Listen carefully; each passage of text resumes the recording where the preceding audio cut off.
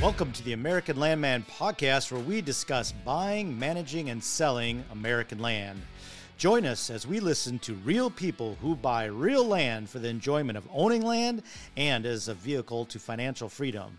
And now, your host, the original American Landman, Neil Hogger. And welcome to this week's episode of the American Landman. I'm your host, Neil Hogger, land specialist with Whitetail Properties Real Estate. And this is the American Landman podcast, where we talk about buying, managing, and selling American land. Well, today is a day that I'm going to remember for the rest of my life. And I'm going to try not to get too emotional here, and I won't take a long time. But I did want to say a few words because this morning my little brother died. And this has happened in the last hour or so. Just as I was hitting record for this podcast, I got the call, or I got a text from my older brother that my little brother had passed away. And so I'm a little solemn about that.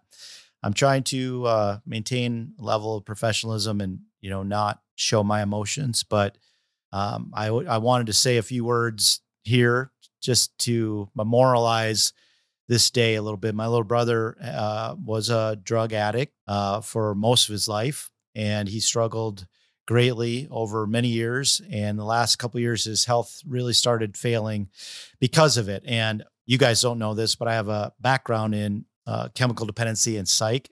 For 10 years, I worked in this field way before I ever became a land specialist real estate agent. So I was very, very in tune to the struggle that my little brother was having. And I knew the day was coming, and I just didn't know when. And God came and took my little brother this morning. So his name was Michael Hogger, and he was born February 8th, 1965. And he died today, February 7th, 2024. So Mike, I love you, little brother. God rest your soul, and I'll see you soon. Okay, guys. Well, thanks for listening to that. I just wanted to give that little memorial to my little brother. But today, let's get into the show, and we'll talk about what we came here to listen. And that is, we're going to talk to the owner and founder, or co-founder of Vitalize Seed System. And this is a seed system, food plot system that I've been using on my own property for a number of years. I'm in third year on some of my fields, utilizing the actual Vitalize Seed 1-2 system we're going to talk about. And I'm on my fourth year in another field where I actually started the regenerative food plotting system. I started out with green cover seed, but now I'm into the Vitalize Seed system on that field as well. But it's a great system. I tell you, one thing that I've learned from that is my input costs are going way down. So the fertilizer you're going to hear, we're going to talk about that, significantly reduced. I mean, I've cut my cost of my food plotting on my farm in Indian Creek. I think last year I spent less than $1,000. I'm not using fertilizer, very little. I'm not nearly as much spraying. Still spray a little bit if I need it. I'm trying to incorporate different methods to control weeds and have those beautiful food plots that we always look at. And I'm really doing my best to incorporate the 6 principles of soil health. So you need to go look that up. We don't talk about it today. Go look that up. And it's working. My fields are looking great. I'm posting some of those videos on my website at Facebook. So if you want to check it out, do that. But we're going to have a conversation with Al Tomechko. And as complicated as this sounds, it's really not that complicated. We kind of wrap it up at the end, and, good is good enough, and you don't have to be perfect. So I hope you enjoy this episode with Al Tomechko. I want to thank you for listening. This is the American Landman Podcast. This episode is brought to you by Vitalize Seed. Cycle nutrients the way nature intended. The Packer Max HD Cultipacker Crimper. 100% of your seed goes down, 100% of your seed comes up. Landgate, data, intelligence, and marketplace for land and its resources. First Products Grain Drills, maker of the multi-drill. Quality, precision, durability. And lastly, acres.com. Explore and value land with confidence. And now, back to the show. And welcome to the show, Al Tomechko. Al, thanks for coming on again, buddy. Appreciate it. Yeah, buddy. Thanks for having me. It's always a pleasure. Yeah, well, it's starting to be that time of the year where we're all starting to think food plotting and managing our land, which personally is kind of my favorite aspect of it. Honestly, it's become the favorite thing that I enjoy about my land. I still love hunting. no doubt, but something about making a plant grow out of the soil is got a hold of me. I'm sure you heard that before. Oh, absolutely. I'm right there with you. You know, there's just, I think the more you get into hunting and especially management from a density perspective side, whether you're wanting the deer numbers to increase or decrease, depending on your situation, there's a stress associated with that, you know, and I think we all enjoy the hunt, but, you know, I know for me and my friends, you know, who are helping me manage the farm, you know, we were stressed and we felt like we really needed to reduce some doe numbers, you know, and there was kind of this, well, everybody wants to shoot a buck too, you know, so there's the stress associated with like, hey, are we going to hit our doe quota here? And, you know, it's a long season here in Ohio. And when it ends, Neil, I really kind of take a sigh of relief and go, okay, time to start pulling soil tests, start running the chainsaw, you know, get on the tractor here soon, spread the lime or whatever I plan to do. And, I really enjoy, there's no stress associated with that, you know. Right. And that really is enjoyable. So I would agree with you. That's my favorite time of year. Well, you're down in Ohio. I just came back, not just, but a few weeks ago, I came back from a hunt in Ohio, and man, no, there's hardly any snow down there. The weather is at least 20 degrees warmer, and we're probably experiencing here in northern Wisconsin what is considered your normal winter, because today we might have 58 degrees, and we're talking, this is February 7th as we record this. And I texted you the other day. I was like, man, all my plots they're sprouting. The rye is coming alive. And I go out there and I found vetch and I found clover. And I even found buds in the woods on some of the woody browse were like sprouting leaves. And I'm like, Al, what's going on? Is this good? And you're like, hey, no, that's photosynthesis. Enjoy it. Right. Yeah. Yeah, absolutely. I mean, we're seeing the same thing here in Ohio where super mild winter up to this point, at least. And, you know, one of the things is when you use really diverse crop systems, even if the deer eat it down to, you know, a putting green, let's say, right? That rye and things like that are still going to green up. The clovers, et cetera, are just as soon as they get a little bit of warmth and sunlight, they're going to reach up, you know. Now your brassicas, unfortunately, you know, if the tuber gets pulled out of the ground and consumed, there's just nothing left there to grow, you know. But in the really diverse cropping systems, you know, you're able to kind of take advantage of that and you never leave the slate totally clean, right? You never wipe it totally clean. You have something there for the deer. But it's been so mild to the point where, you know, I've talked to some guys and even oats have not killed off this year, which is pretty unusual, you know, even for a winter hardy oat variety. For, you know, the Midwest and the upper Midwest, for an oat to not die off is highly unusual. So it's just been a very mild winter, and one I'm sure the deer are happy about. Neil, you've probably seen some of my posts, but, you know, I'm blown away, which I guess I shouldn't be, but the deer just never cease to amaze me at some of the body weights we're seeing this late in the year on our does even, you know. And I mean, we harvested a significant amount of deer in order to increase body weights, you know, across the farm. And we've continued to increase our plantings of food and TSI and doing all of these things. But I mean, some of these pictures, it's just a doe. You know, some guys are just scroll through it, but I have to stop and pause and go, goodness gracious, that's a doe and a half. You know, yeah. Just the body size of them is tremendous. And I am certain there has to be some correlation to how mild the winter has been, that they just have not burned the fat stores like they would in a really, really harsh winter. Well, all over the Midwest, I kept hearing, you know, the amount of acorns that were dropping. And I know in my farm and all the farms that I walk around here in Northwest Wisconsin, it was like walking on marbles. And I know these deer went into the fall, through the fall, into the winter, fat and happy. I mean, they definitely gorged themselves on acorns because there were copious amounts of acorns in the woods, which was quite different than last year. I don't remember the number of acorns, but man, the snow that we got up here was just, I think this time last year we literally had 85 inches of snow on the ground, and now we got none. So the ability to get to those acorns was significantly reduced last year, and God has given them a break this year because they are fat and happy. And I've seen those photos that you put out. I took my cameras out of the woods, actually. Maybe I need to put them back out there. I know the deer are on my plots. I see the droppings, but yeah, they're coming into the spring with a lot of body fat. And I expect that, you know, last year the horn size was down because of the drought. People tell me at least.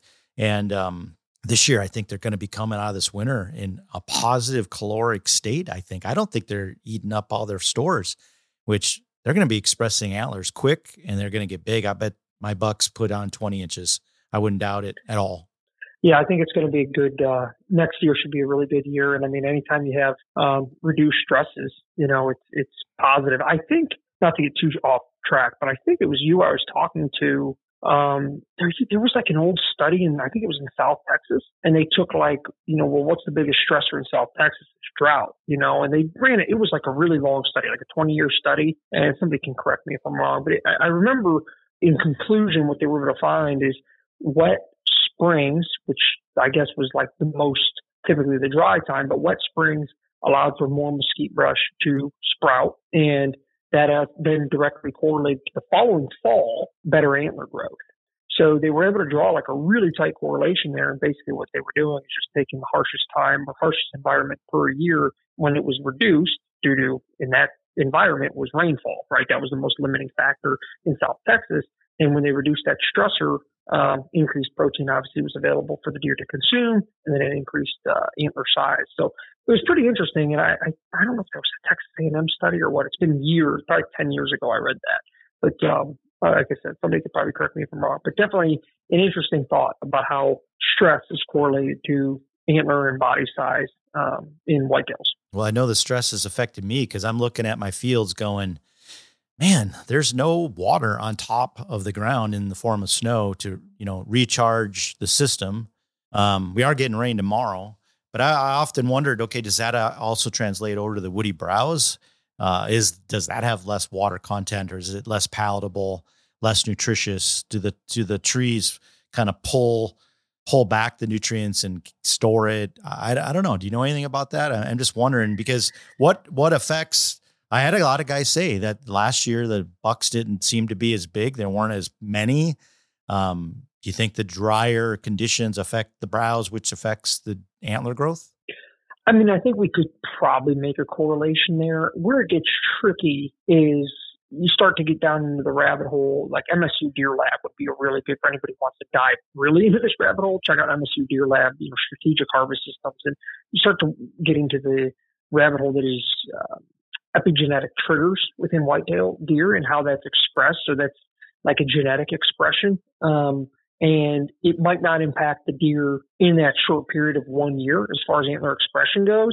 But if you have a lot of stressors on the landscape and lack of nutrition and lack of native browse and all of these things, how is it going to impact generational deer herds thereafter, right? So in their antler expression, regardless of actual genetic potential, but it's impacted because of how nutrition was available or not in prior generations. Mm-hmm. So it gets a little bit of a slippery slope. I don't know if I could confidently say within a 6-month window, can we have a major impact on an antler growth in 1 year due to a stressful or non-stressful event. I don't know if I feel confident in answering that, but I certainly feel like there's enough research out there for somebody listening to this podcast who goes, oh, that's an interesting topic. Definitely contact MSU Deer Lab or buy the book Strategic Harvest Systems and read up on the epigenetic triggers and how they were able to show positive correlations to antler growth over generational periods when nutrition is maximized. Well, it'd probably make a great internet Facebook post and let the arguments begin. But I'm looking at my land. I've been walking around there, just kind of assessing things, and my food plot's looking great. So let's get into this Vitalize seed system a little bit, because I've been using it now. I think before we get on the podcast, I think I told you that I'm in my third year. This will be my third planting year on some of my fields, and it'll be the fourth year doing kind of this regenerative nutrient cycling method of food plotting, which is a little different.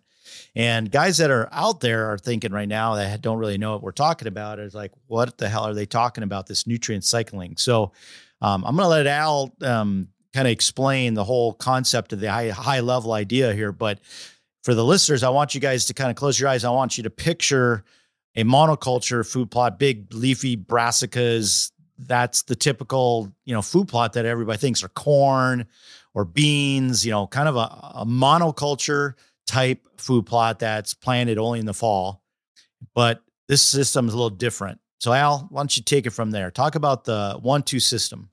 Yeah, absolutely. Thank you for the opportunity. So, I mean, I think that, I've been doing this on my farm for years, and my story is kind of a long one, but, the long and short of it is I was tilling and we were able to buy some more land. And then I looked at, I pulled my soil test like I had done every year and just kind of looked at it on a conventional basis. And I remember one year I was up to, I don't know, planting at that time, maybe 5 acres of food plots. And, I sent it off to the local co-op to get me a custom blend of fertilizer mixed, and the cost came back at like $2,000 in fertilizer. Just this is no seed, right? This is just a fertilizer bill to do 5 acres of food plots for deer. And I said, there's got to be another way, So I started really diving into alternative ways to do this, right, and to try to maximize soil health. And one of the things that I started doing is writing on a few different forums. That came a little bit later. I had one on QDMA forum where it was Ohio Farm Tour, I think I called it, and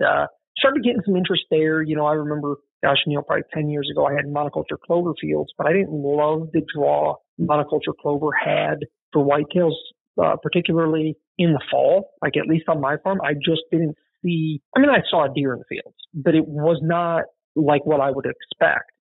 So I started playing around with, I didn't want to till because I learned about, no-till and stuff. So I just broadcast a diverse mix right into it. And a lot of guys said, that'll never work. You need seed to soil contact and all this stuff. And I started playing with, what if I double the seeding rate, right? Or do 1.5 the times, of the seeding rate of this. And all of a sudden I started noticing inside my exclusion fence, well, goodness, the deer must be in here because here I got a beautiful radish inside this clover field, or whatnot. And hey, look, the grains didn't look like they took. Well, next spring I'd go back to the field and I'd have rye knee high and almost weed-free clover, and I go, all right, something's happened here. Then you start learning about allelopathy and all these things. What I found is that a lot of guys were really interested in what I was doing, and there was, other people out there who had started talking about a lot of this stuff too. And at that time, Dr. Grant Woods was doing the buffalo system. Well, I didn't love the idea of monoculture soybeans, because in my experience, just most guys don't have enough ground to plant a monoculture soybean. And soybeans are a good crop, but they have a really shallow root system. So I started going, I want more diversity in my spring mix, so I started reading all these books about diversity and microbiology and things. And really what I wanted to optimize was a simple system that's predetermined when you understand carbon and nitrogen ratios, which is the rate at which things break down. Just think of it that way. That one planting would feed the soil and create a good thatch that would then feed the next planting. And by doing so through biology, we can reduce our need for synthetic inputs significantly. So I started trying this on my farm, 6 years ago, maybe. I was doing many trials before that I just described, but really using our 1-2 system about 6 years ago, before starting the company. And I haven't had to put synthetic fertilizer on my fields in that time. So I haven't used an ounce of synthetic fertilizer since I got a bill for $2,000 that I decided not to purchase, or a quote, I should say. I never did use synthetic fertilizer. But what was interesting is I wanted to learn more. So I started continuing to pull soil tests, and here my available phosphorus and potassium and things in the soil were increasing. And I thought, well, that's really interesting because where's it coming from? I'm not, I'm not putting anything on these fields. I did use lime to balance pH and base saturation of the soil, which is another discussion for another day.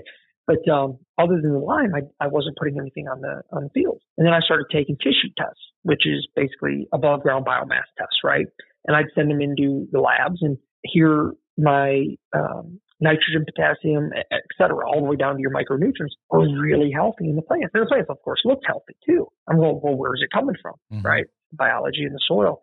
So I just wanted to simplify it, right? And the way I tell guys is like, there was so much information out there, and there's a lot of great companies. There just was nothing that I felt confident enough to use on my farm, So I was, making my own mixes, and then of course, finally there seemed like there was a market for it to figure out how to work out the logistics to offer it to people, and that's why we have, I think, the most diverse mix on the market, and it's 14 species in the spring with a well-balanced carbon and nitrogen ratio. We call it Nitro Boost. Feeds the soil, pumps into the soil, has a variety of low carbon and nitrogen to high carbon and nitrogen plants. So some are going to break down quick. Some are going to work as a thatch covering to suppress weeds. And then, of course, our fall mix is 16 species that you plant right into that nitro boost. If you have a no-till drill, or if you can do a broadcast and roll method, or spray and broadcast method, that works really well. You plant it right into that, and that let that nitro boost feed that next planting of carbon load, which is a really good deer hunting plot, but it's also a really good soil builder or soil enhancer as well. Yeah. I would say probably 4 years ago, I came across Grant Wood's videos, and I'll give him the credit. It's where I started.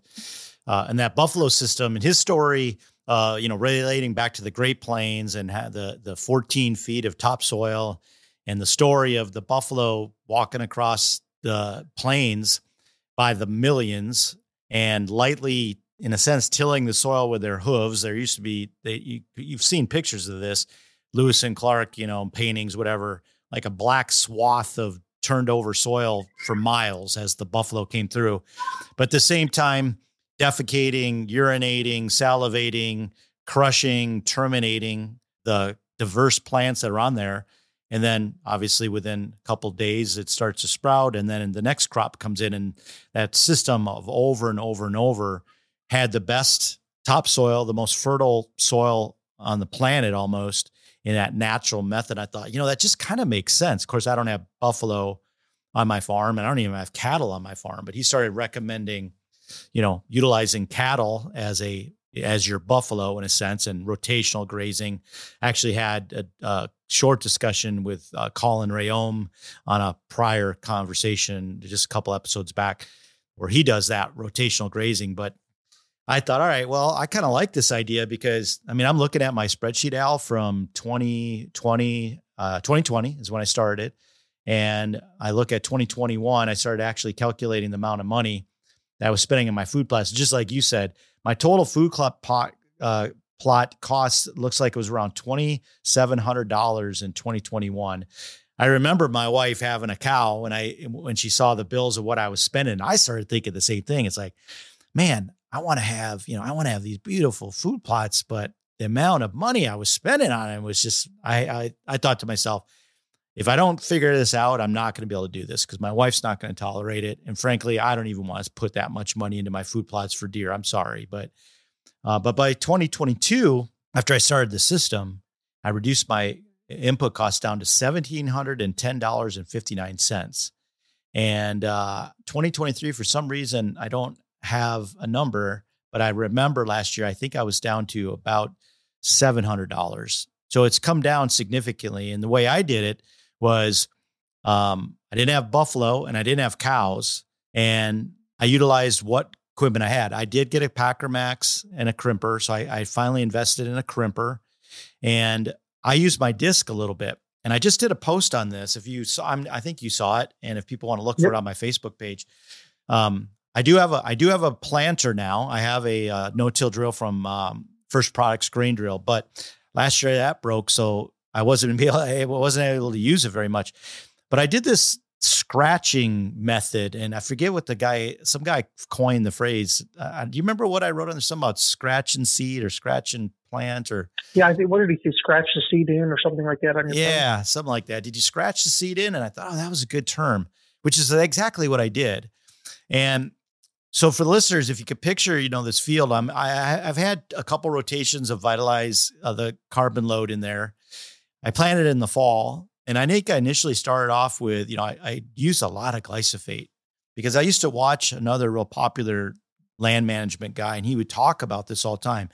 Spray it with glyphosate and 2,4-D, and then come back in and spray it again another time, and then come back in and spray it again the third time. And by the time you get to the fall, after you've been spraying all summer long, you pretty much have dead thatch, and it's even start to break down. You throw your seed on it, pack it in, and you'll have a great food plot. And, your brassicas will come right through that. And so I kind of did that, like a lot of guys, putting down buckwheat, and it worked. It definitely worked. But gosh, my glyphosate bill was going through the roof, because a 2.5 gallon jug of glyphosate last year, year before, was like $135, and spraying, 10 acres of food plots 3 times, man, it was expensive. And I thought, I can't do that. And not only that, I didn't want to do that. Whether you want to talk about, and if you believe in the lawsuits of glyphosate, that's just for another story. I just frankly didn't want to put that stuff on my fields. And so I started looking for ways to not do that. Last year, I cut my glyphosate back a lot. And I don't know what your recommendation is, but I think I was down to 2 ounces per gallon or maybe 1 ounce per gallon even. And I was mowing, and on this field that we're talking about, after I sprayed it once lightly, and then I used the Cultipacker. Actually, on that one, I mowed actually. On another one, I Cultipacked. I mowed that field and laid that thatch down. And then I came in, and I think by the time I was planting out, it was probably August 11th, if I look at the date. And I found for me in northern Wisconsin, that's 1st of August is around where I got to be if I want to get a 90-day window before I get my first frost. But I did exactly what he said. I scratched the surface of that soil. I came in and I planted it, and I got pretty good seed to soil contact. But then I didn't get any rain forever. And when I finally did get rain, it grew. But what I found with this 1-2 system is I am not turning over my soil, and I'm not drying it out. I tend to have drier soils, or I'm not baking it if I had clay-based soils. And I've always got that covered. So I think it might be beneficial because I get a lot of discussion about this. Like, how are you planting it? Like when I sell it to guys, Al, they always want to know, so what do I need to do to plant this to make it work? And it can sound really complicated, but I boiled it down to this: just get seed to soil contact. And the better seed to soil contact that you can get without breaking that soil, without exposing and turning it over and killing all the biology, the better. And I don't know do you want to take them down that path? Because I know you have a planter, I have a planter. We both probably have discs, we have tillers. I mean, answer that question. How do I plant? I mean, it's, you hate to give the answer. It depends, but yeah, it does. It does. It depends on the grower's goals. So when I go through this conversation probably 15, 20 times a week, I have one really good customer. He just was texting me right before you and I jumped on the line. He goes, man, I love this your mix. And he's just an awesome guy. He's in Southeast Ohio. He goes, this is the second shed I found in carbon load this week. And he had 18 deer out in his field yesterday. And he actually lives not far from where you were hunting. Maybe he's about maybe an hour and a half north east of there, closer to the Ohio River, but a little bit higher up on West Virginia side. Anyhow, he's a gentleman who I've become very good friends with. He's a great customer to Vitalize. But he and his wife, they live on their farm. They do not want to use herbicide, period. So he doesn't have a no-till drill. He doesn't want to use herbicide. And he's converting, I believe it was a fescue pasture, but don't quote me on that. But I believe it was a fescue pasture. So this comes down to, well, what options do we have? The option is, well, we all know we want to reduce tillage, we want to reduce disturbance. That's a no-brainer. But I also don't want to be frivolous with this person's money, right? I mean, their money, their time, their fuel, et cetera. So I'm not going to sit there and go, well, just through, double or triple the rate of seed to put down on your field and, something ought to grow. It's probably not going to grow through a fescue patch, right? There's going to be a ton of nitrogen tie up there. It's a ton of competition, et cetera. So I asked him, I said, well, what do you have as far as equipment goes? What are your ultimate goals? And what ended up working out for him is he has a tiller or a disc. I can't recall. It might have been a disc. And he did basically what you did in that picture. He did a very light setback, and he did increase the seeding rate. I forget exactly what, but maybe maybe he threw an extra acre down on for whatever he bought. So say he bought 3 acres, maybe he put 4 acres of seed down. It wasn't a huge increase, but it was an increase. And he had a tremendous stand in a high deer density of his Nitro Boost. And then in the fall, now that he had a good stand of Nitro Boost, he went in, he broadcast his carbon load, and then he bush hogged the Nitro Boost off.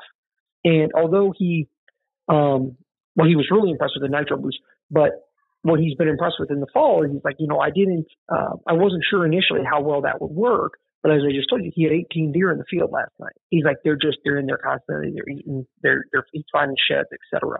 So it's worked out really well for him. For others that want to do, they have a no-till drill, or they have a crimper, or they're okay with using herbicide, well, then we go down that path, right? If somebody's like, hey, I want to use herbicide, or I'm okay with using herbicide, or I'd like to use it, but I want to limit it over time, but what I don't want to do is till, right? It's a light soil, it's on a slope, there's erosion risk, et cetera. I really don't want to till. What are my options? Well, in that case, it's like, well, if you're okay with using herbicide, let's use herbicide. Let's terminate what's there. Let's increase the seeding rate. Let's consider a mycorrhizal fungi inoculant possibly, so we can get that established in that soil profile. Since you're not going to be tilling, let's get it going now so the fungi can propagate and you can work to produce better stable soil aggregates in that sandier soil on that hill where you risk of erosion. And then let's get the system going that way and use mowing or roller crimping or weed whipping, whatever you have to terminate and then plant your fall crop into.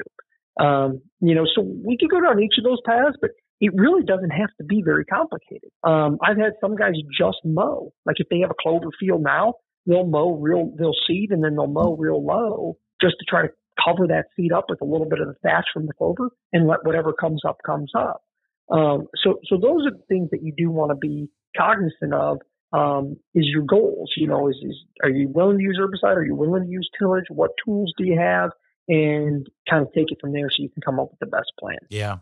I haven't talked to a guy yet that says, heck no, I love pouring chemicals onto my land and it's expensive, but that's kind of what we do. It's like, that's kind of like the expectation, I think. Spray the hell out of it, kill it, till the hell out of it, pour a bunch of fertilizers or liquid amendments or whatever. I mean, it's like a friggin' chemistry project to get food plots growing. And I've had conversations with some of my friends that are into the food plotting businesses. And they're like, well, what are you trying to do? Are you trying to grow deer or are you trying to, grow worms? I'm like, well, actually I want to do both. For me and it teach their own. I just thought there's just got to be a better way. Hey guys, you guys have been hearing me talk about landgate.com for a while now. I've been using the software and I'm really liking it. I'm using it for new clients, existing clients, and even previous clients as a real estate land specialist. And I'm telling you, it's got applications for all of them. When I bring a new client a Landgate report along with my market analysis and the other tools, it really, really sets me apart because I'm bringing them data that they've never seen about their property. I'm educating them, and it elevates me from somebody that's trying to just come there and get their listing and sell their property to a guy that's actually partnering with them, bringing them data about their land because they may not actually want to list their property at the moment, but nothing's better than leaving a great impression. So check it out for new clients. It could be a great tool or an agent trying to get a listing and make a relationship. Landgate.com. Great data, intelligence, and marketplace for land and its resources. So what I started doing... So we can talk about... Yeah. Let's just talk about that briefly. So I just finished a book recently, not the one I posted about actually, but a different one by Nicole Masters. She's from New Zealand, I believe, either Australia or New Zealand. Grew up on a farm. New Zealand has been growing deer, by the way, in pens and stuff for many, many years. Back, you probably remember 10, 15, 20 years ago, there was a lot of clovers coming over marketing for the deer world. And that might have been under I forget what brand that was, but they would call it like New Zealand clover, or New Zealand brassica, right? That was a big thing. And a lot of that was formed through trials and stuff in New Zealand. Anyhow, it's also a big cattle industry and, red stag and stuff there. She's, I don't know what, PhD scientist or something like that, and does all this stuff all over North America as well as in Australia and New Zealand, working with cattle farmers. And, a couple of things she talked about, which I really liked her book, because she did a good job of bridging conventional agriculture to regenerative agriculture. She didn't say like, don't ever use spray again, right?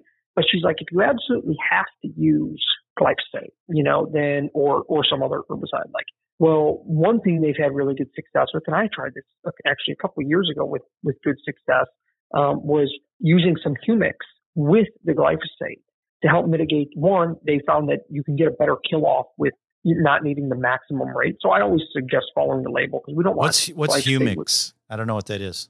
So humic acid. So if you just Google humics, it's derived from leonardite, which is essentially is naturally occurring in the soil through pressure and time, right? So it's not quite coal, but it's humic-based substances, which if you think of like humus aspect of organic matter, it's super stable. But just think of it as super stable organic matter, I guess is the best way to describe that. But there's soluble forms. So like we use in our seed armor and in our seed feed, and even in the fish fertilizer that we came out with, we add humics in there because it has a very high CEC, which is basically its ability to hold nutrients.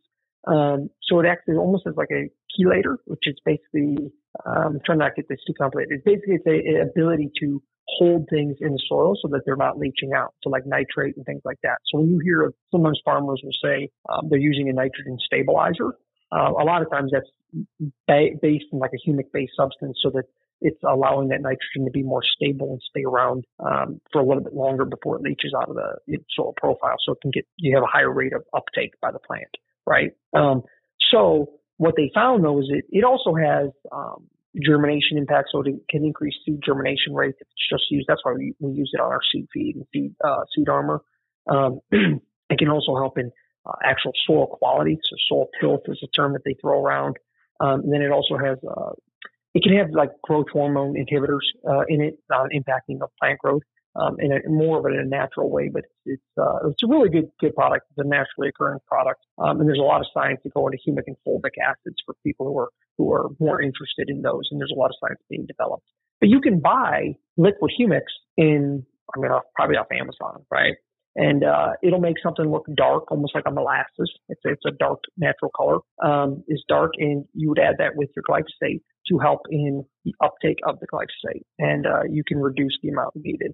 So something she talked about, she's like, we recommend when farmers are using this, they're adding, and I don't recall the rate, but they're adding humics to the tank, and they're seeing they're still within the range, I would imagine, because you don't want to have glyphosate-resistant weeds show up.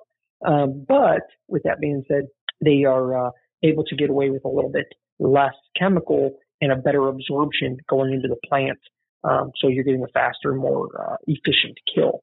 So that was one thing, that she talked about, which I thought was a really fascinating thing. Another big item that she talked about in a lot of these discussions, are inoculating the soil with, compost or manures or fish fertilizers or whatnot, and stimulating that biology. And, you going back to your question of like, well, why not just do it the traditional way, right? Why not just throw phosphorus out there? Hey, we need phosphorus, let's throw it out there. And the reason is because one, it's not that sustainable.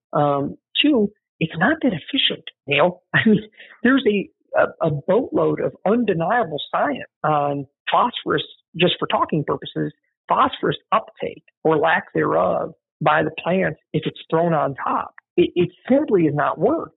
And even if it's worked into the root zone, the roots have to be like in contact with it. They're just simply not getting it. There was a farmer out of Illinois last year did a study. He had been broadcasting phosphorus and potassium on Illinois soils, so relatively heavy soils, not overly heavy, but he had been doing that in a no-till system. Now, this is a gentleman who pays his mortgage, right, growing crops. And he had been doing this, and he just was like, something doesn't seem right here. So he sent in the soil test, but what he did before he sent in the test, he took 1 inch of each level of soil. So he took an 8-inch probe, and he said, okay, top inch, and he separated that out. Inch 2, separated that. And he had each inch analyzed individually. Over 15 years of broadcasting phosphorus and potassium, 15 years of that fertilizer was sitting in the top 2 inches of soil still. That's interesting. Now, it's a lot different if you have a planter and you're putting it in a 2x2, 2 inches off and 2 inches apart in a corn plant where the plant is literally, it's right in where the corn plant's root zone is going to be. That's going to be a much more effective uptake, obviously.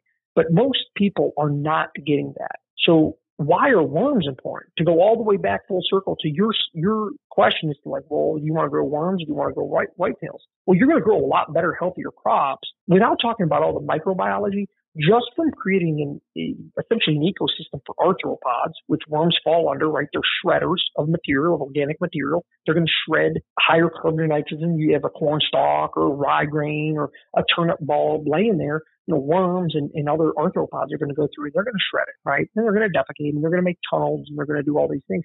One of the other things that's really cool is worms will come up to the top, let's say at night, and they'll grab some rye grain, right?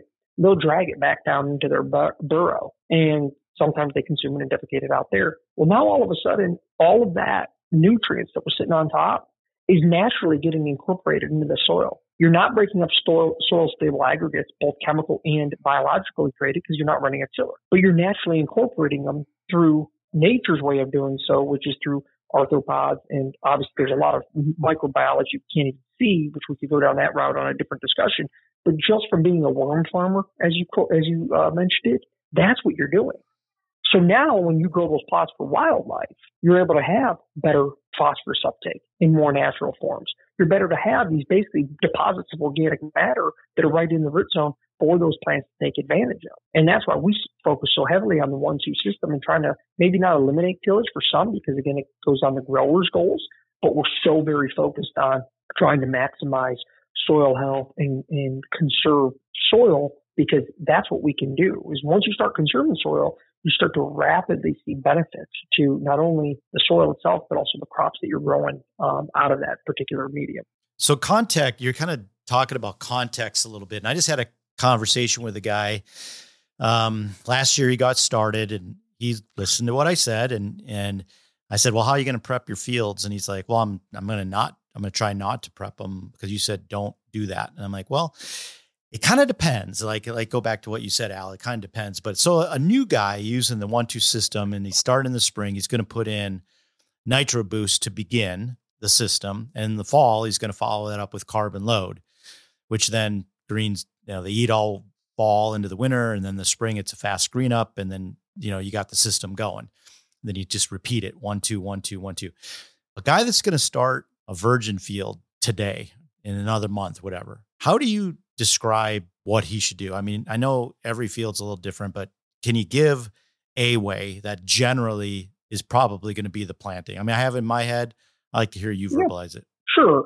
So, I mean, obviously there's going to be some dependence there on, or variables on equipment, but let's just use a scenario. I mean, if it's a 1 acre field, let's say they can rent a no-till drill from their, local co-op, and let's say it's currently existing. It's a fescue pasture. Okay.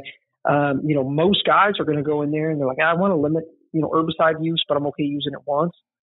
You're not going to roller crimp your way out of a fescue pasture. At least I haven't seen it, so unless you can get cows in there and let them browse it all the way down to the point of no return, or you're going to kill it or you're going to spray it. So, those would be your options. So we would determine how are we going to kind of reset that particular field based on the grower's goals.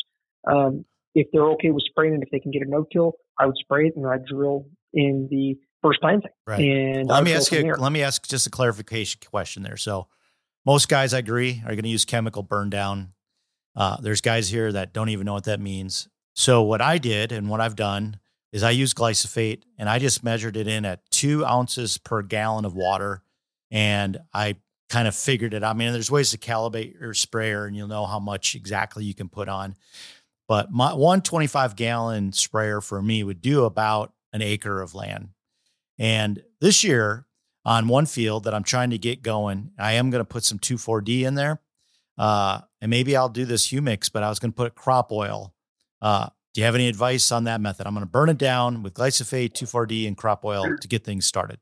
So a couple things on that. 2,4-D does have a residual, so you need to be cognizant of that as to when you're using it and how long you're going to plant. Right. How long is that residual? And what you're saying is it'll lie dormant in there and it won't let anything grow for a couple weeks or a month, or how long? Yeah, I think it's typically 14 days, but as always, please read the label. Yeah. And it also, I'm sure it can depend on soil type and things like that. Most glyphosate, not all, has a surfactant already mixed in with it, that's what crop oil is used for. Don't have to add it. So I wouldn't recommend spending the money on it. Now, 2,4-D, I'm not familiar with it. Honestly, I think I've used 2,4-D like once in my life. Like I just have never, I've never been one who's like really wanted to expand my knowledge of herbicides, because I've always been more interested on limiting it. Trying to get off them, sure. Yeah, or at least making the ones that I have to use more efficient, and we have to use some for, our TSI work on the farm, because you just, again, tree of heaven or Atlantis, as some folks would know it, it's a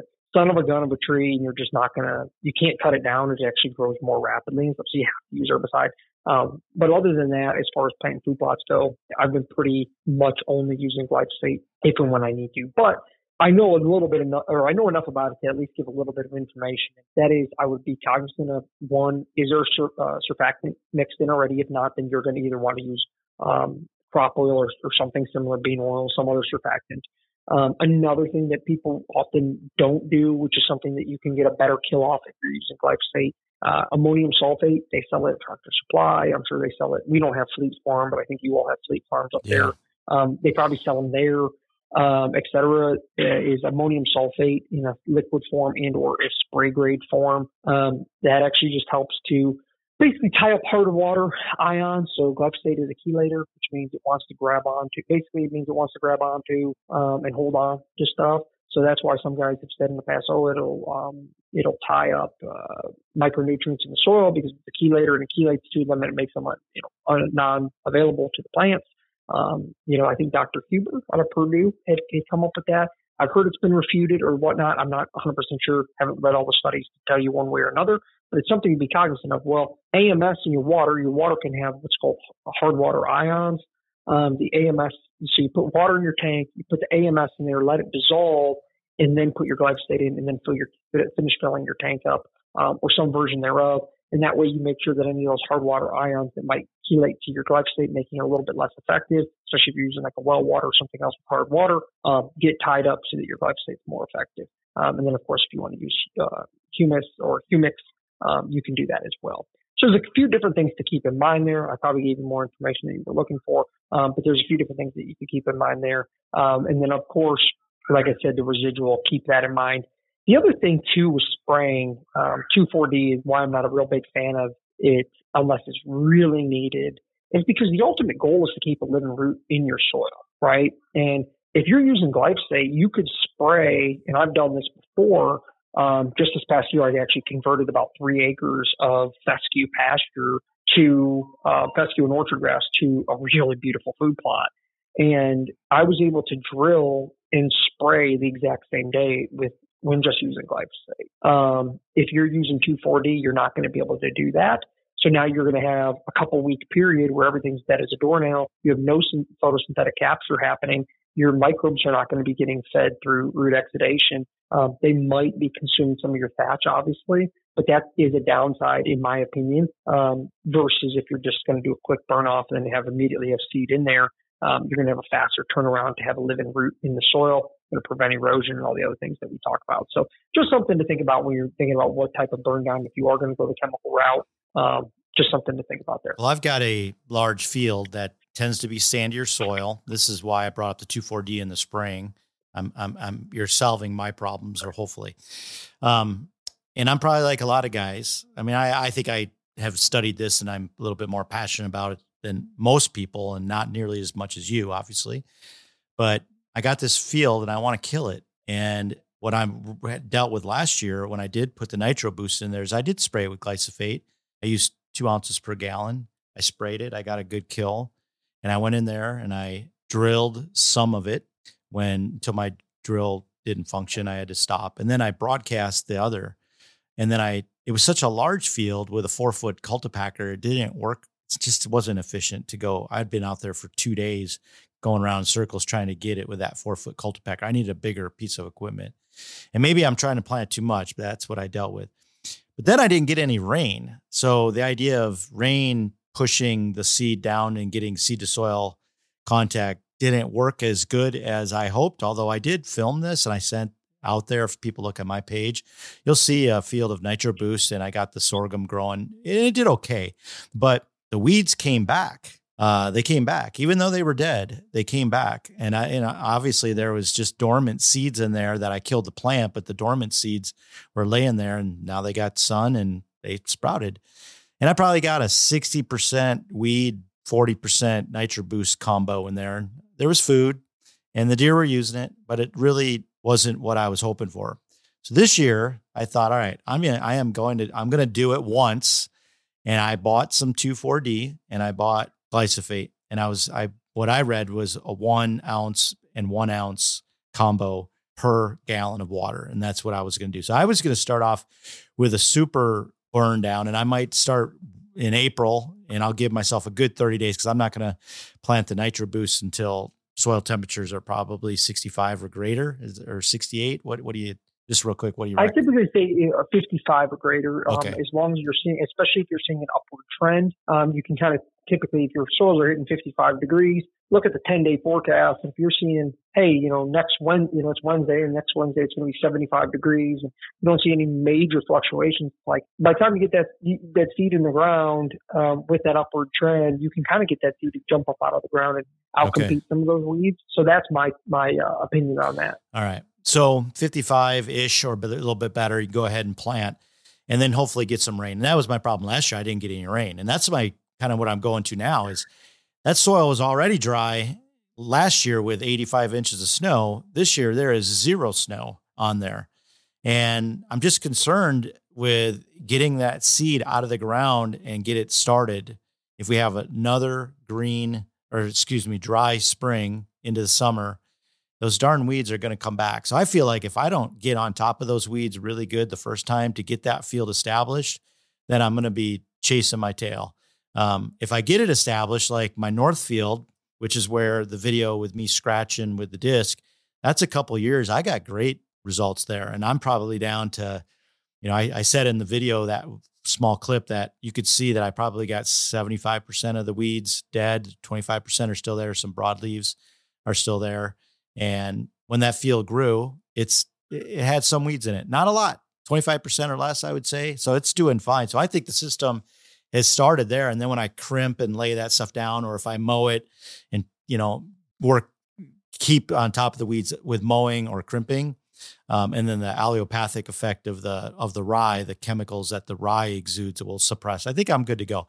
But that new field establishment or a small field establishment, I just feel like I got to burn it once and I want to do it good. Well, I think you bring up a really good point in that these things are fluid and variable. And it's why we preach and preach and preach, probably get tired of me talking about the soil test. I mean, it's one of the, and not only soil testing, but getting your base saturations, your pH, your micros, your macros. If you don't understand it, but at least if you have it, shoot me an email, Albert at Vitalize Seed, and I'll be happy to review it with you and give you the best suggestions. But that's why every field it's one of the things reasons I wanted to start Vitalize Seed. And I think one of the reasons we gained so much traction is that, people found like, hey, I could kind of use this blanket advice on this field and this field that used to be in ag, let's say. But man, over here, when we cleared a field out, boy, we struggled, and it's like, well, why? Well, yeah, because blanket, generalized advice might not work there. Well, why? Well, because it wasn't treated like an ag field for 30 years. It needs some work. It needs some biology. It needs some stimulation. A great point. So I think that there's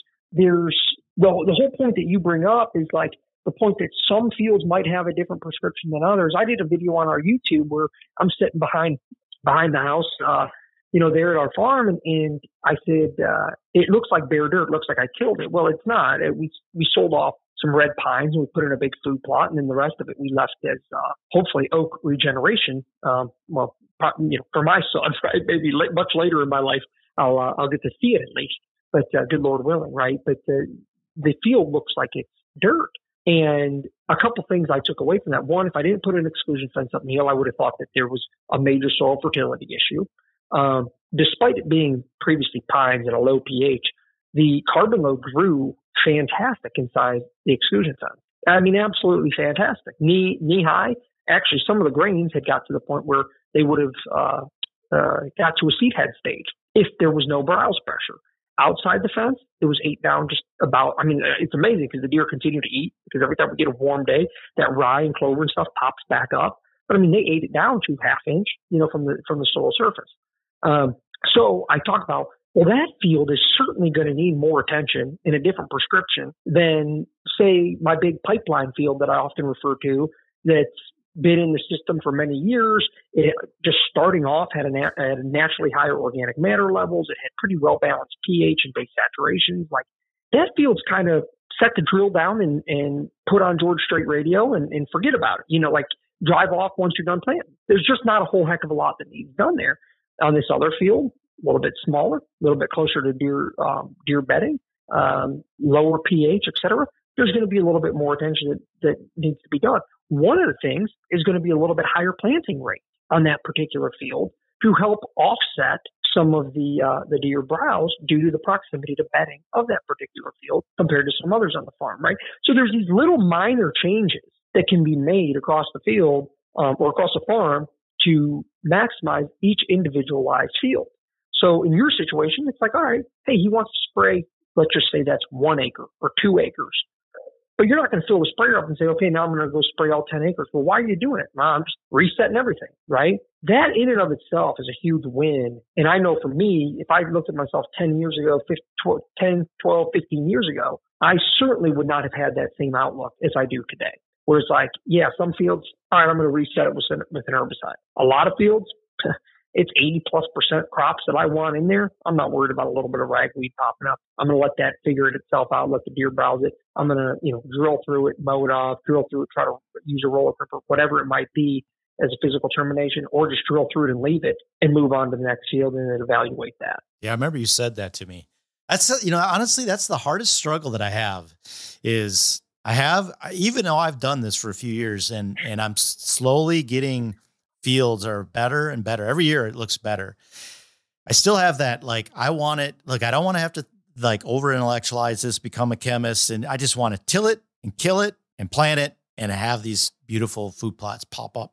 And I'm getting that, but the Vitalize system, in my experience, it's the best part about it is I get to watch this transformation and not have the big bills of fertilizer. I think I used 100 pounds of fertilizer. I'm looking at my spreadsheet, 100 pounds last year.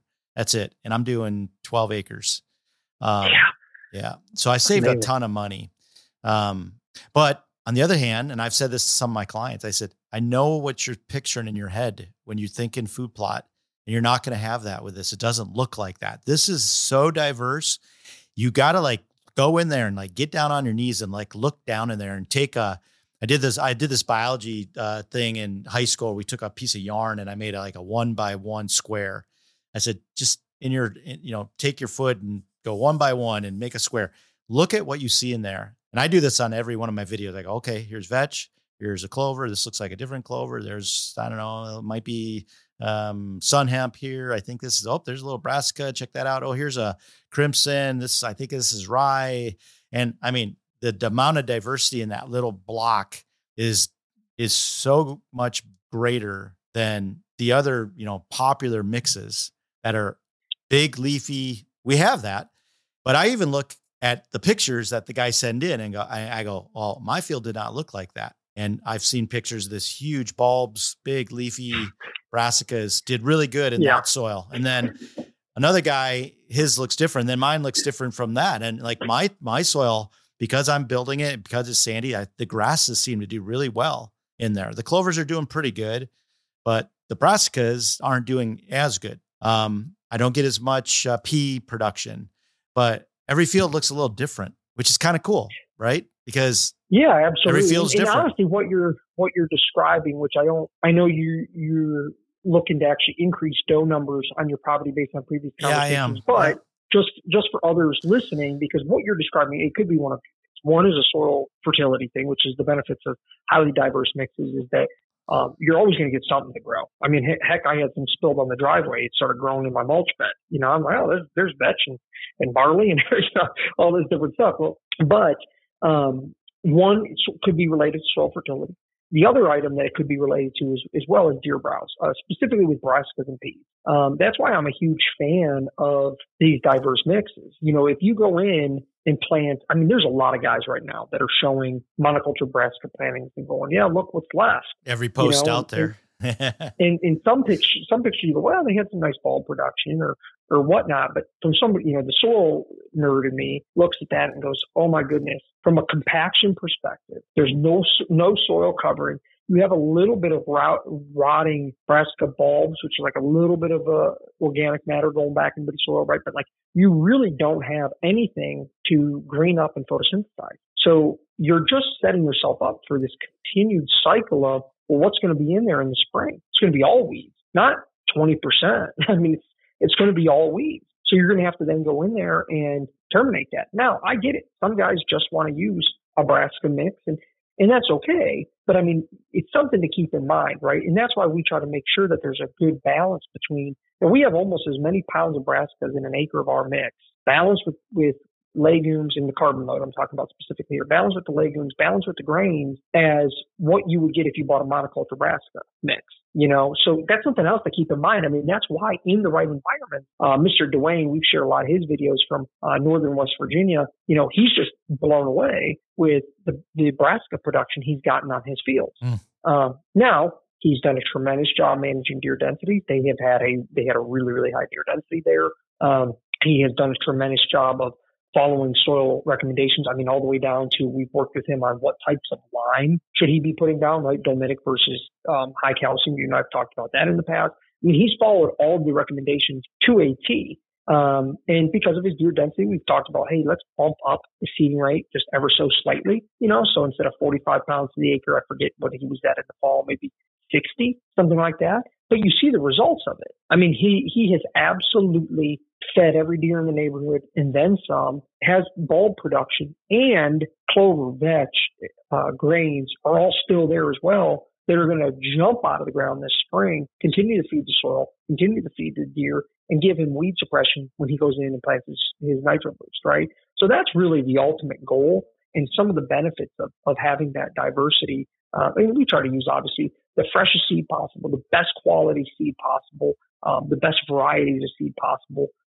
And, obviously the results speak for themselves. We've been really fortunate to work with so many great people, and the feedback has just been tremendous. Well, last year I noticed that my carbon load, I don't know if it was a late maturing because of the dryness, but I wanted to terminate that carbon load because the rye jumped out of the ground. Just like you said, it was a real early green up. So right when those deer needed it the most, man, as soon as they made a crater in the snow and sun started warming that soil, and those worms and biology were doing their thing, my fields opened up and they got greener and greener. And then eventually by May, I had fawns bedding in the rye. It was almost like a field of switchgrass, only it was ryegrass, and, but I kept waiting for that dough stage so I could go in there when if people don't know, the dough stage is when you pinch a seed and it's kind of milky, doughy. That's when you want to terminate it. I didn't really get to that. And that phase. happens I just wanted to mention, that happens in rye grain, which is what we use. We don't use, I knew what you were doing, but I don't want a listener to think, oh, they use ryegrass in their mixes. Right. We don't. We use rye grain just so for clarity purposes. But yeah, the dough stage, and kind of waiting for it to get to that perfect time. Here's my question to you, Neil. Why does it need to be perfect timing? Well, like what happens if you get 75% termination when you roller crimp it versus 9? Because you're never going to get 100%.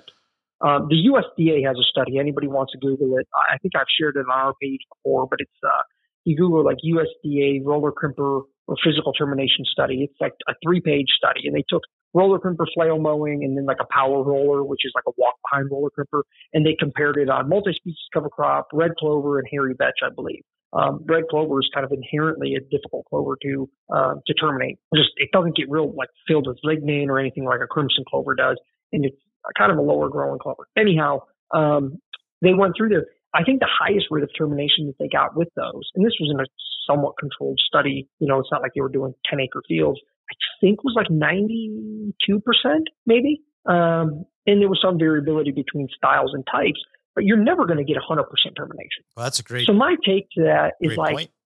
It's all about perspective, right? And like for me, like I've taken fields before and literally not even roller crimp, just drilled through them and drove off. I was like, well, aren't you worried? I'm like, worried about what?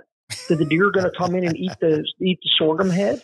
Well, I thought I had to have a grass mat. Well, I mean, it's helpful, but you're going to have a grass. You're going to have a thatch layer because you're certainly going to kill some. But if you have a little bit stand back up, is that big of a deal? Yeah. Because honestly, what's probably going to happen is a turkey is going to come by or a deer is and they're going to eat the head right off of that plant. And it's already close to and it's just going to naturally fall down anyways. So it wouldn't be terrible if that rye didn't terminate all the way and I still had some that live in, and eventually I'll get a seed head that the turkeys or birds will eat. But and here's another thought I had. I was talking with a friend of mine, and he's really into regenerative agriculture. And he and I were talking about this idea of, doing multiple crimping.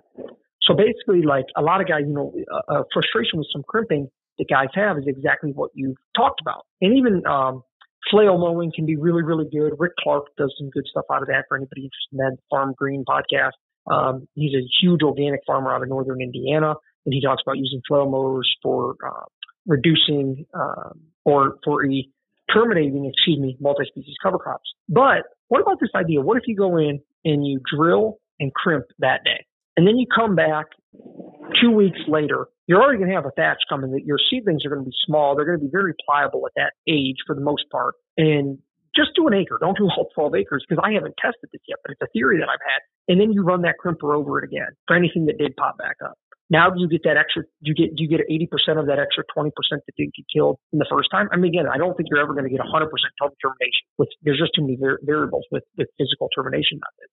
But again, it's just that how can we think outside the box? And now you got a little bit more sunshine, a little bit more vitamin D. You got to listen to your favorite radio station, whatever it is, and you didn't have to use herbicide, and you're out on your farm enjoying your landscape.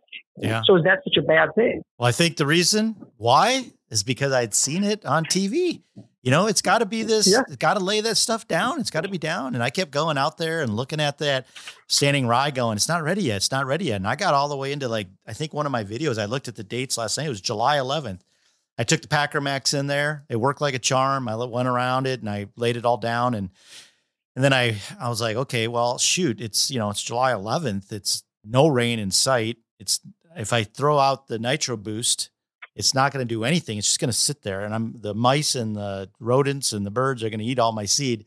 What should I do? I mean, I had it down. I think I called you and I said, well, I killed it. I terminated. It's all laying down, but should I plant? And you're like, man, I hate to see that you don't have anything growing in there for a month. And that's what I opted to do. And I waited till August. And then I went in there and I broadcast in the field that I'm talking about, the Taj Mahal plot. I have video on that on my Facebook as well, or just the last couple weeks. Then I broadcast back into it and I did my fall planting again. So I completely skipped the nitro boost. Not because I wanted to, just because the planting conditions I just felt like I was going to be throwing seed down and it wasn't going to do anything. But I had great termination, but you're saying, hey, why do I need to have great termination? It's a good point. Well, yeah. I mean, I don't think you have to have perfect, I mean, when the time's right, it's right, and again, if you're, I wanted those TV plots, Al. Well, and we have to be careful because everything you see on TV, let's just put it. There's a lot of editing that goes into stuff, and we don't truly know on everything that's shown on TV. Just like the people don't know everything that I've shown, right? Like they don't know, well, is he really doing this or that? Like you don't know, So my take is that just because you see a field that shows 100% termination, somebody used the physical termination method, did they really, did they really wait for that entire field to be optimal? Because it's hard with multi-species cover crops. And that's why it's like, even with spraying, sometimes you don't get 100% termination. Like, let's put it that way, right? So I think that just comes down to the grower's goals. And sometimes it's reasonable. I want absolutely perfect termination. Well, then maybe they're going to be somebody who says, but I'm going to use glyphosate every year to get that, or get damn close to it. But if you're looking for physical termination, I have never been disappointed in a field that I went and just drilled through or something similar to that, at broadcast and mowed off, et cetera. I have never been really disappointed in the results. If you don't if you don't kill that seed, though, you're going to have a lot of volunteer rye coming up. And is there a risk that it's going to get too much? Which is another reason I kept looking at the dough. I go, man, I don't want this doughiness to turn to a hard seed because then I'll have a viable seed. So I got to kill it. I haven't seen it happen in that period of time. I've seen guys say that they let rye go, like if they plant in the fall, they'll let it go all the way to the next fall, and then they'll mow it off, and then they'll have rye again. And that's in a monoculture of rye. I've never seen it. And if you're rolling it and crushing the stem, you're certainly hurting the plant, whether it totally kills off or it tries to stand up or not. And then if birds and turkey and deer are eating the heads off of it, I've never seen it become an issue. Actually, I'll go so far as to say there was a year before I started the company where I had carbon load planted. And that year, for whatever reason, I was very limited on my time. So I literally just planted grain into it with a broadcast spreader on my tractor. So I went in there and just whirly-birded my nitro boost into the standing carbon load. And then I wasn't able to do any work that summer at the farm. And I had so many deer using those fields and eating like crazy, their heads down, because they had the cover of all the rye grain. I was going to say the cover, yeah. And then the next fall, I went in and planted carbon load again, and I ended up shooting a 5.5-year-old off a beautiful food plot that fall. And I never had a big issue. So again, it's like, what's the grower's goals, and do you have to have perfect termination? I think we sometimes don't give plants enough credit for their just willingness and ability to grow. I mean, and we've seen it. I mean, we all we all are subject to having our opinions formed based on what we see on television or YouTube or hear on podcasts. I know. And my biggest thing is like, I learn more every single day. You know, I have an area in my garden. I'll give you a quick example on this. And I don't think we want to drag this out too long because we'll lose people. But like, I have an area in my garden. Most people who listen to me know, oh man, he really loves the garden. I always use cover crop. I use carbon load. And you can see I used a weed matting last year. I didn't want to use any herbicide in my garden or anything like that. And I used a weed mat last year. And I grow a few hundred tomatoes from seed every year, and then I collect the seeds. I'm like, pretty nerdy about it. I'm really into that. And I had a beautiful tomato garden. Me and my son go out there almost every day in the summer and pick tomatoes and peppers and stuff. And we really enjoy it. And one of the things that I found is, as my son had more interest in going into the garden, is, we were checking probably more frequently than we needed to. What I noticed is with the weed matting down, in the areas where I didn't have a living root, right, in between the rows of the tomato plant, there is very clearly compaction compared to the area where there was living root and where those tomato plants were growing. So I share that with you because you can see where my cover crop did not come in nearly as good, almost perfectly, where the rows are formed compared to where my tomato plants were. And I share that with you because now I'm in a situation where, well, how do I mitigate that? Do I want to just go in there and kill it? Or can I think of a way to do both, having my garden crop and can I do interseeding row cover crops like I've done in the past? At my old house, I had cover crops going in between the rows. And that's exactly what I'm going to do. I'm going to put the weed mat down around the tomatoes. I'm then going to cut rows for walking paths where there's actually bare soil, if you will, for my walking paths. And I'm going to plant Nitro Boost in those rows. Now, I'm not going to get the full life cycle out of those rows because I'm certainly going to have to get in there to pick tomatoes, but I'm going to get a few weeks of growth, right, before tomatoes start to really get red and I need to get into the garden to pick them. At that time, I'll take a mower, either a push mower or a hand sickle mower, and I will cut down the Nitro Boost. So the sorghum and Sudan and things like that are in there are going to have a positive root mass expansion by volume because that's what happens when you mow those species. And then the legumes that are in there are going to either die off or try to regrow, try to fix more nitrogen and pump that right back into the soil. So I'm literally going to have like a living mulch in between the rows to combat compaction going forward, right? So that's just a really outside the box way of thinking, right? Most people say, just till it all up, break up the compaction. Well, I don't really want to do that. So you have to sometimes come up with a unique way to solve the problem in which you're working in. And sometimes that's, an issue of scale. But sometimes it's not, Neil. Sometimes you can make that work. And that's just one example of some of the things that I do to try to make it work for me. Well, I go out there and I think I have this fear of not having great food plots again. And what you said kind of resonated with me. You probably don't give the plants enough credit, and the deer are still going to be there, even though it doesn't look like that TV food plot that every picture on the internet now looks like. And it's going to be fantastic. Even though I know better, I think that's my biggest fear because I do have great food plots. There's plenty of food there, more than my deer can eat. And I need to not stress out about it anymore. So that's probably here's the other thing you have to keep in mind is like this concept, although it's not totally new, it's been used in agriculture for a long time. And one of the things that's really interesting is that I read, I don't know how many times a year, Neil, but I'm sure you can agree to this. Guys will say, man, my deer just don't eat brassicas. I don't like brassicas because my deer just don't eat them. I have never had somebody tell me that in the Vitalize seed system. And I'm like, well, why? And I don't have an answer. I have a couple hypotheses. I got a hypothesis. Like, why is that? And I believe that it's more nutrient dense because the plants are communicating together and they're getting up more nutrients naturally. And like I said earlier, the gentleman who sends us videos all the time because he's just blown away. He's so happy. One, he's like, I've never been able to grow food plots like this. He's like, the tonnage, he's like, I was trying to grow, I forget how, like seed plants a lot, like 40 acres of soybeans. And he's like, I wasn't able to grow this. And he's like, I'm seeing more deer and getting more tonnage out of these fields and more bulb production than I've ever been able to get, and he's just like blown away. And I'm like, well, there's no magic pill. I mean, you've done a lot of work. He's followed soil test recommendations. He has managed his deer densities when they were really high. I mean, he's done a lot. There's no magic snake oil, but I think from an attractiveness and a browsability perspective, that's exactly why those deer just continue to come back to those fields. And I don't want to say they can't wipe them out, but I feel pretty damn confident that with that high diversity, they just can't clean the slate. They just can't do it because as soon as they bite off a ryegrain, some triticale is going to sprout a little bit more. And as soon as they bite off that, some clover is going to happen, going to jump out of the ground. And it's just this continuous cycle. By the time springtime comes, you have this living mat that's then going to be turned into a thatch that you then cycle those nutrients by planting your nitro boost into it, right? And just keep the system going. And I think that's one of the most important things for guys to consider is that makes a big difference is not just one planting focusing on soil health. There's a lot of that talk like, oh, this is a soil health mix or something. Like it's not. It's a long-term plan of subsequent plantings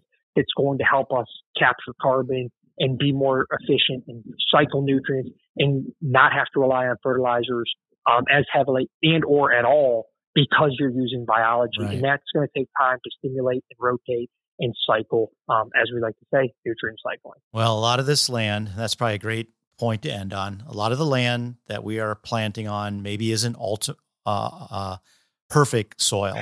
Some of it may have been worked for 100, 150 years, and we're trying to bring it back. And if we just get out of the way of Mother Nature, she has a way of correcting things. And I do think the deer recognize healthier, quote unquote, sweeter soil where biology is working versus us trying to fix everything and create this beautiful plant that looks good, but N, P, and K are three things that we pound into them, and they just don't taste as good, and the deer know that. So I think a natural approach that corrects over time, I got to keep reminding myself, and I'm going to keep moving. So Al, well, I'll tell you, hey, let me finish one story. I'll tell you quick. Is we had a guy, he sent a video in or a picture in. I shared it the other day, but this wasn't the one that was actually really good. He had sent me one earlier in the year. I should have saved it, but he's a really good customer, actually out of South Carolina, crazy high deer density. And they're allowed to bait there, so he's a big pile of corn. And he sends me this picture. He goes, what is in this mix that I planted? And I'm like, oh gosh, is he upset about something? And then he sends me the picture and he goes, because they're not eating this big pile of corn. They're all behind out of bow range eating in the field. And there's 50 deer in this field. They have a really high deer density.